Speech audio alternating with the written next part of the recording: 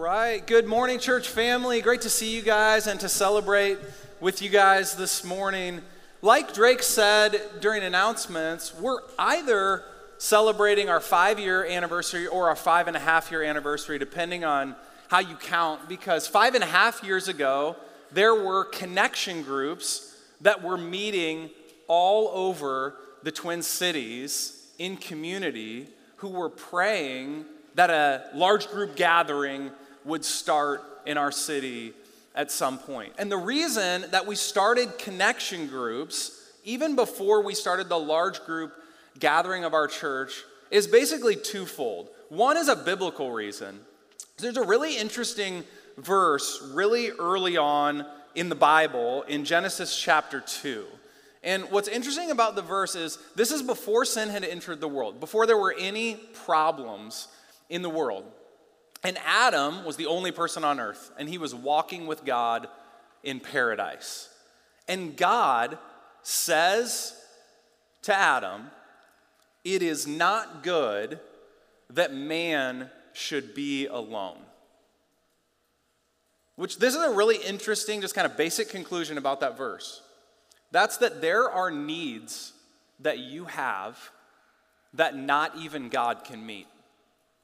And that need, the fundamental need, is for human community. There's also kind of a sociological reason that we started connection groups, and that's that it's incredibly damaging to people to live in isolation from one another. And there's almost been like this worldwide sociological study that we've all been a part of related to the COVID-19 pandemic. And there's been tons of ink spilled kind of analyzing the consequences of people being isolated from one another. So let me read one of those conclusions for you from this article called "Psychological Consequences of Social Isolation During COVID-19 Outbreak" by two really smart ladies. All right, this is what they concluded. They said the most common psychological disorders emerging are anxiety and panic, obsessive compulsive symptoms, insomnia, digestive problems, as well as depressive symptoms and post-traumatic stress. These are not only a direct consequence of the pandemic, but are also largely driven by the effects of prolonged social isolation. That is, the objective lack of interactions with others. Saying one of the most damaging things about what we've been through on a worldwide scale is not just the effects of COVID-19, the disease, but of the way that it's isolated us from one another.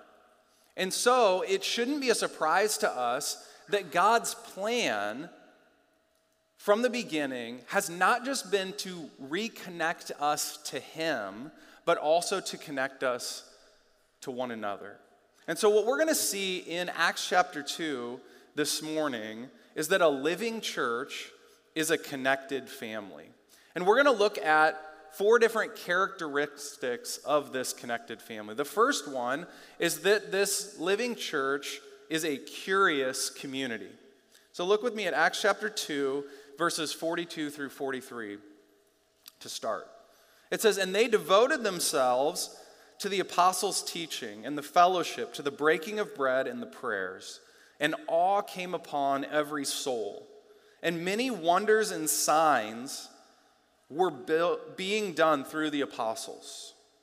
Okay, so what we see right away is that human community is built around a common curiosity. So in a worldly sense, we build community around our passions, interests, and hobbies. But in the early church, that common curiosity that people had was a hunger for the Word of God. In fact, these people had a hunger for the Word of God because they'd been saved by the Word of God. Just before this passage in Acts chapter 2, verse 41, we're at the end of Peter's famous sermon, and this is how he closes it out. He says, Luke closes it out by saying, "So those who received his word were baptized, and there were added that day about 3,000 souls." So a saved person is a person who has received the word of God, but it's not that when we're saved we leave the word of God behind, but we devote ourselves to the Word of God. So these people early on in the early church were together, and the thing that they first and foremost had in common was a hunger for the Word of God. They loved the Word of God. They devoted themselves to it not just by studying it, but by seeking to submit to it and then to live it out together. And so from the beginning at Salt City, we have wanted our Connection Groups ministry to be built around this model, this biblical model. And what that means is we devote ourselves to the apostles' teaching by hearing the Word of God taught on Sunday morning, believing it, receiving it, and submitting to it, and then getting together in connection groups to discuss the sermon, yes, but what we're really discussing is the Word of God. And what we're seeking to do in those connection groups is to submit to the Word of God and to apply the Word of God to our lives. And so here's what we don't believe about connection groups. We don't believe that the Bible is sort of one voice in the room. So picture a group of chairs in a circle, and the Bible is sitting on one chair, and then everybody else is sitting in a chair. And we sort of go around the room and we say, well, what do you think about this passage? Or what do you think about this life issue? And everyone shares their opinion, and then we're sort of like, okay, Bible, what do you have to say about this? And we're all like, oh, thank you for sharing your opinion, but I disagree with that. What we believe about the Bible is that the Bible is the authority over us. It's not one voice around the circle in the room, but it is the voice that matters. And so our community is built around this common submission to the Word of God. So the pertinent question of a connection group is, what does the Bible say? And the pertinent life application question for each of us is, am I submitted to what the Bible has to say in this passage in my life? Now, the awesome thing about the Bible is that the message of the Bible is not primarily do this, don't do this. The primary message of the Bible is a message of grace. To summarize in one phrase, the Bible is about the finished work of Jesus for us. And so what we're submitted to is that Jesus loves sinful people. And so my encouragement to you, if you're a person who's sort of on the outside looking in and saying, I don't think that I'm qualified to be part of a connection group. There is one qualification to be part of a connection group. You have to be a sinner. You have to be. You have to be a broken person. It's almost like a negative qualification. You have to be messed up. You have to need the medicine of the Word of God, and you have to submit yourself to grace and just say, yep, I'm part of this broken community, and I need the healing that Jesus has to offer. So this community is truly for every person here, no matter what your background is, no matter what your race is, no matter what your socioeconomic status is, no matter what you've done or haven't done in the past, the community of Jesus is for you because it's a community of grace. Okay, the second thing we see in the text is that this connected family is a generous community. Look at this beautiful picture of the early church, Acts chapter 2, verses 44 through 45. And all who believed were together and had all things in common, and they were selling their possessions and belongings and distributing the proceeds to all as any had need. Okay, so this is really important.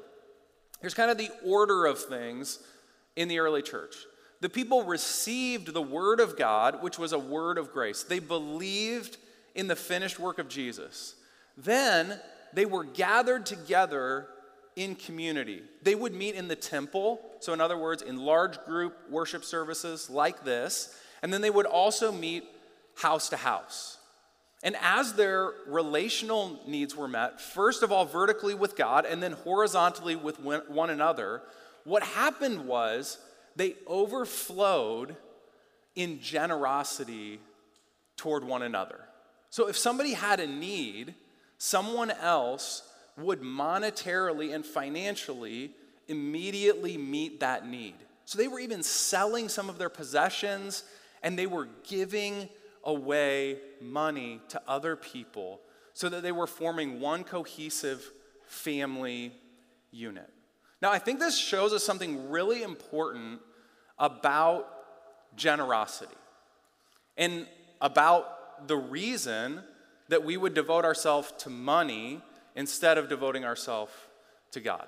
And what I mean by that is, I think that these people were freed up to give away their money because money was just money to them. It was no longer a big piece of their identity and security. So think about the reason that all of us to some degree are chasing money. We're chasing money because money to us is a way to fit into a certain group of friends. Or money for us is a way to have a sense of felt security. But if you're saved by grace, here's what you believe. God is your Father, and He meets all of your needs. So all of a sudden, by faith, in our incredibly rich and generous God, your security is taken care of. And then you're connected to other people in the deepest relationships that you've ever had in your life, but it's not based on your wealth or your socioeconomic status. It's based on sheer grace. And that means you no longer have to chase after money to fit in. So if money doesn't buy you friends and it doesn't buy you security, then all of a sudden you're free to give your money away. There was this guy in the Bible named Zacchaeus who found this out. So Zacchaeus, you guys know the story, he was a wee little man, he climbed up in the sycamore tree and looked up. But what you might not know is the most important thing about him from the story's perspective is not that he was short, but that he was rich. Zacchaeus was incredibly rich.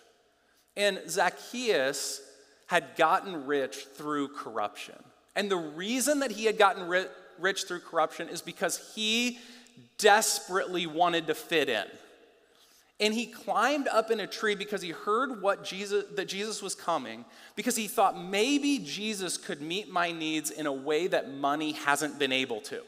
And so he's up in this tree, and this is what Jesus says to him. Keep in mind, Jesus is surrounded by people at this point.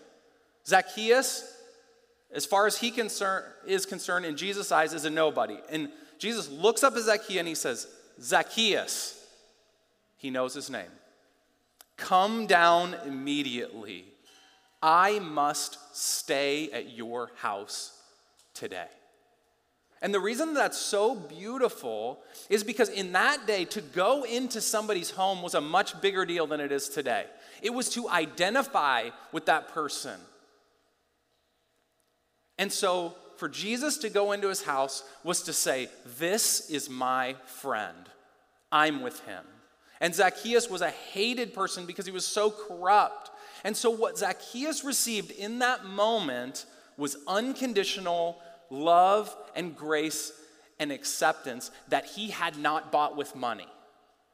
And so what immediately happens is Zacchaeus gives away half of all that he has. And then an editorial comment is made by Luke, and he said, salvation came to his house that day. See, here's what true salvation does. It connects you to God and to other people in grace-based relationships in such a way that money is just money in your life. It's no longer your security and your satisfaction, and therefore, you can just give it all away. You use your money to serve others rather than using others to get money. Okay, so a living church is a curious community. It's a generous community. Thirdly, we see that it's a joyful community. Look with me at Acts chapter 2, verses 46 through 47. It says, and day by day, attending the temple together and breaking bread in their homes, they received their food with glad and generous hearts, praising God and having favor with all the people. Okay, the first thing I want you to notice is the balance here. Okay, young people, you have a tendency to go off the rails in one direction. And some of you just heard that previous point and you're like, see, people are selling their stuff and they're giving to the poor, and this is the problem with the church, is they're trying to build buildings, and my parents have a mortgage and they're probably in sin because of that, because everyone should just be selling everything and moving overseas and giving everything to Jesus, and if you're not, you're in total sin. I was that guy when I was 21 years old too. All right, but here's what we see in this passage. The people sold their stuff, but notice they still have homes and they still have food to share, which means they didn't sell everything. They still had stuff left over. The difference was they saw the stuff not as their God, but as a stewardship, as a way to serve other people and to love them. In other words, they saw it as a joy to share what they had with the people around them. And so they did sort of an analysis, not just of how much can I give away so that I look righteous, but how much should I give away and how much should I keep so that I can most serve this community. And it's really helpful when you're trying to build community to have things like buildings, and for individuals in our church to have things like homes so that people can gather in those places and we can share in joy with one another. And what they did in these homes is they sang songs, they praised God, they ate together, and the community was marked by joy. The basic observation I want to make for you guys is we're not doing religion here. I'm not saying, listen, I want to twist your arm. I want you to really commit. I want you to be a really serious religious person. I don't want you just coming to church once a week. I want you coming to church twice a week. And then after you come twice a week, I want you to come 3 times a week. And then if you're really serious, you're going to start coming 4 times a week. That's not what we're doing here. What we're saying is we want you to be part of community because this is what God made you for, and this is where you will find deep joy and satisfaction. I was remembering back to when I was part of my first connection group. It was when I was a freshman in high school. So I've been at this connection group thing. This is so crazy for me to think about. For like 23 years of my life, I've been meeting in weekly Bible studies. I'm old, you know. When I look at you freshmen, I'm like, we're like the same age, like same life stage, but it's just far from true. But I've been meeting in connection groups, and you know what? At that point in my life, I not one time went to a small group Bible study out of a sense of duty. I just absolutely loved it.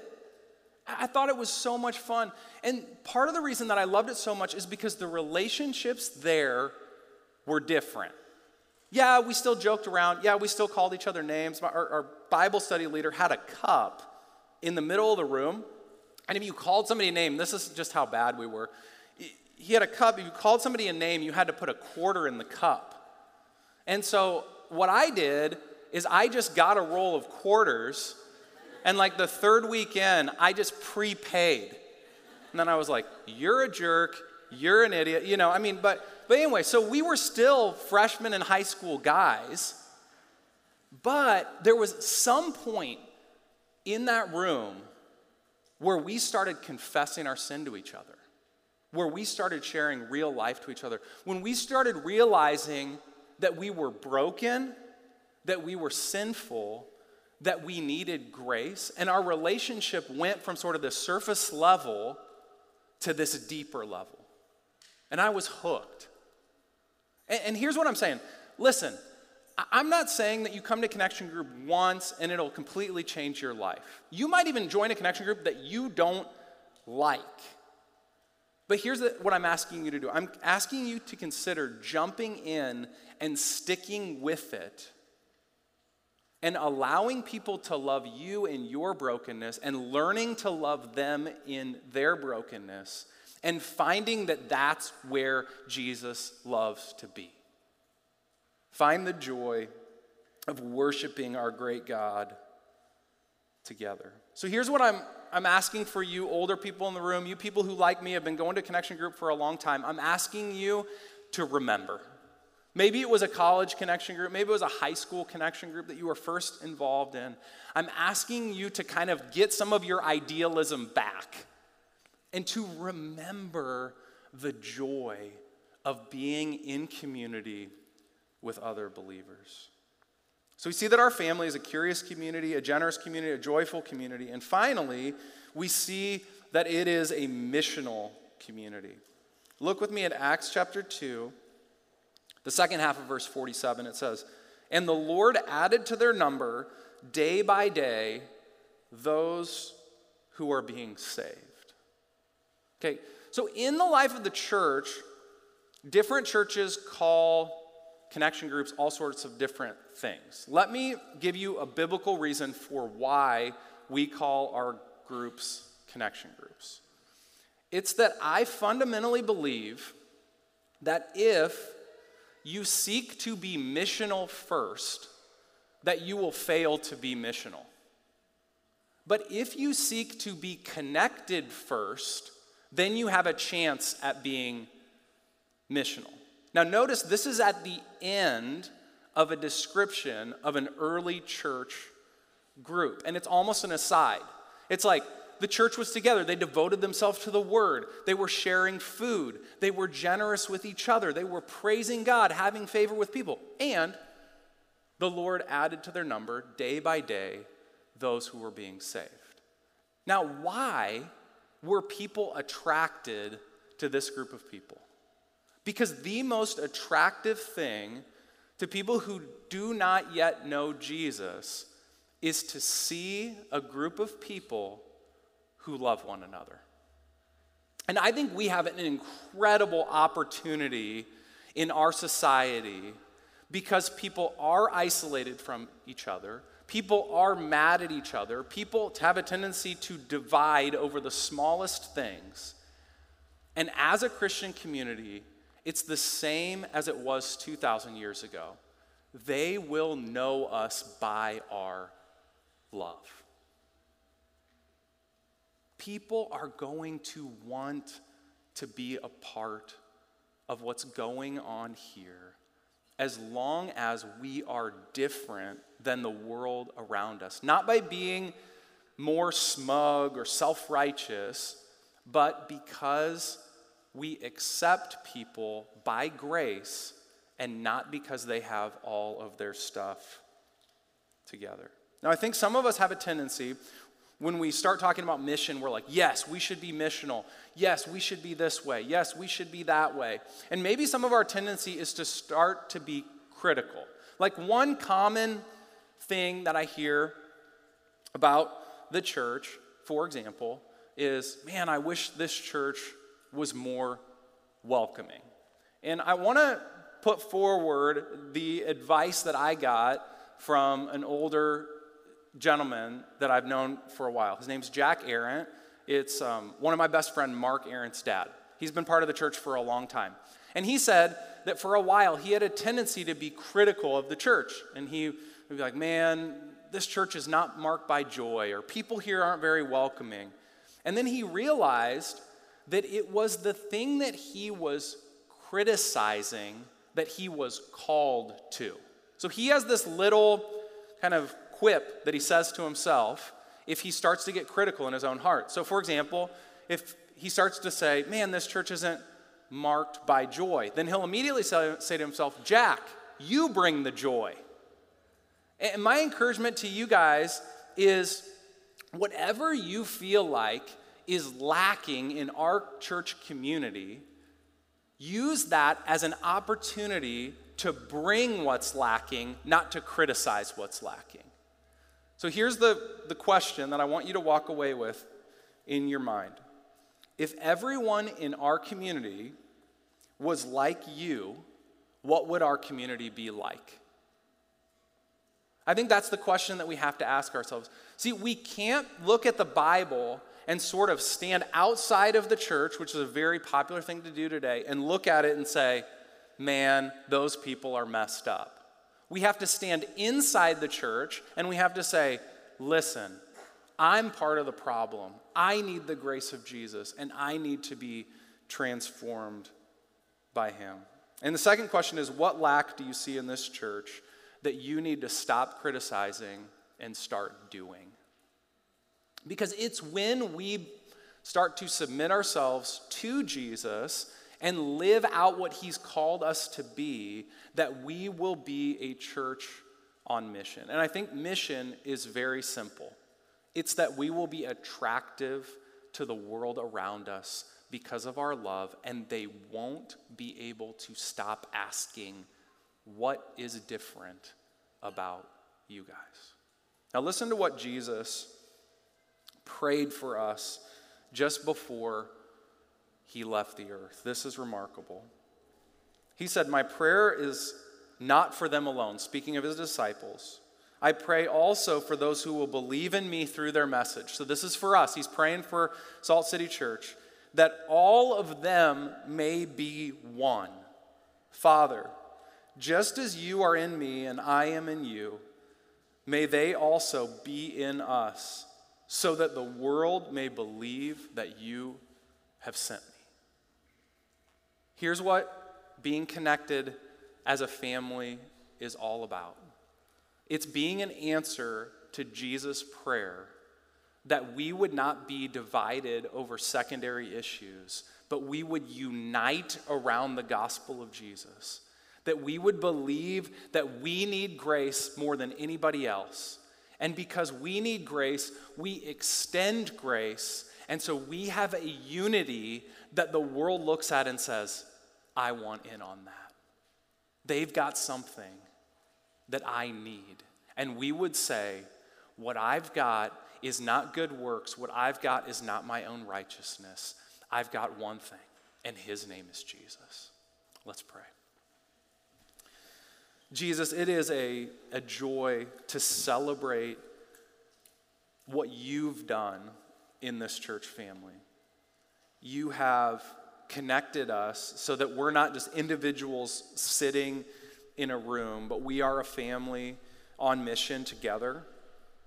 And I'm asking that what you have done in the past would continue to multiply in the future. And I want to say once again that we submit to you. We come to you.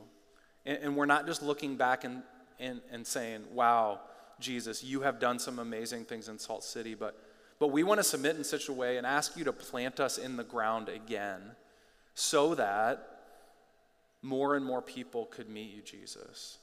And pray that my life and our lives would be marked by love so that we would be an opportunity for people to come to Christ, not an obstacle to it. In Jesus' name, amen.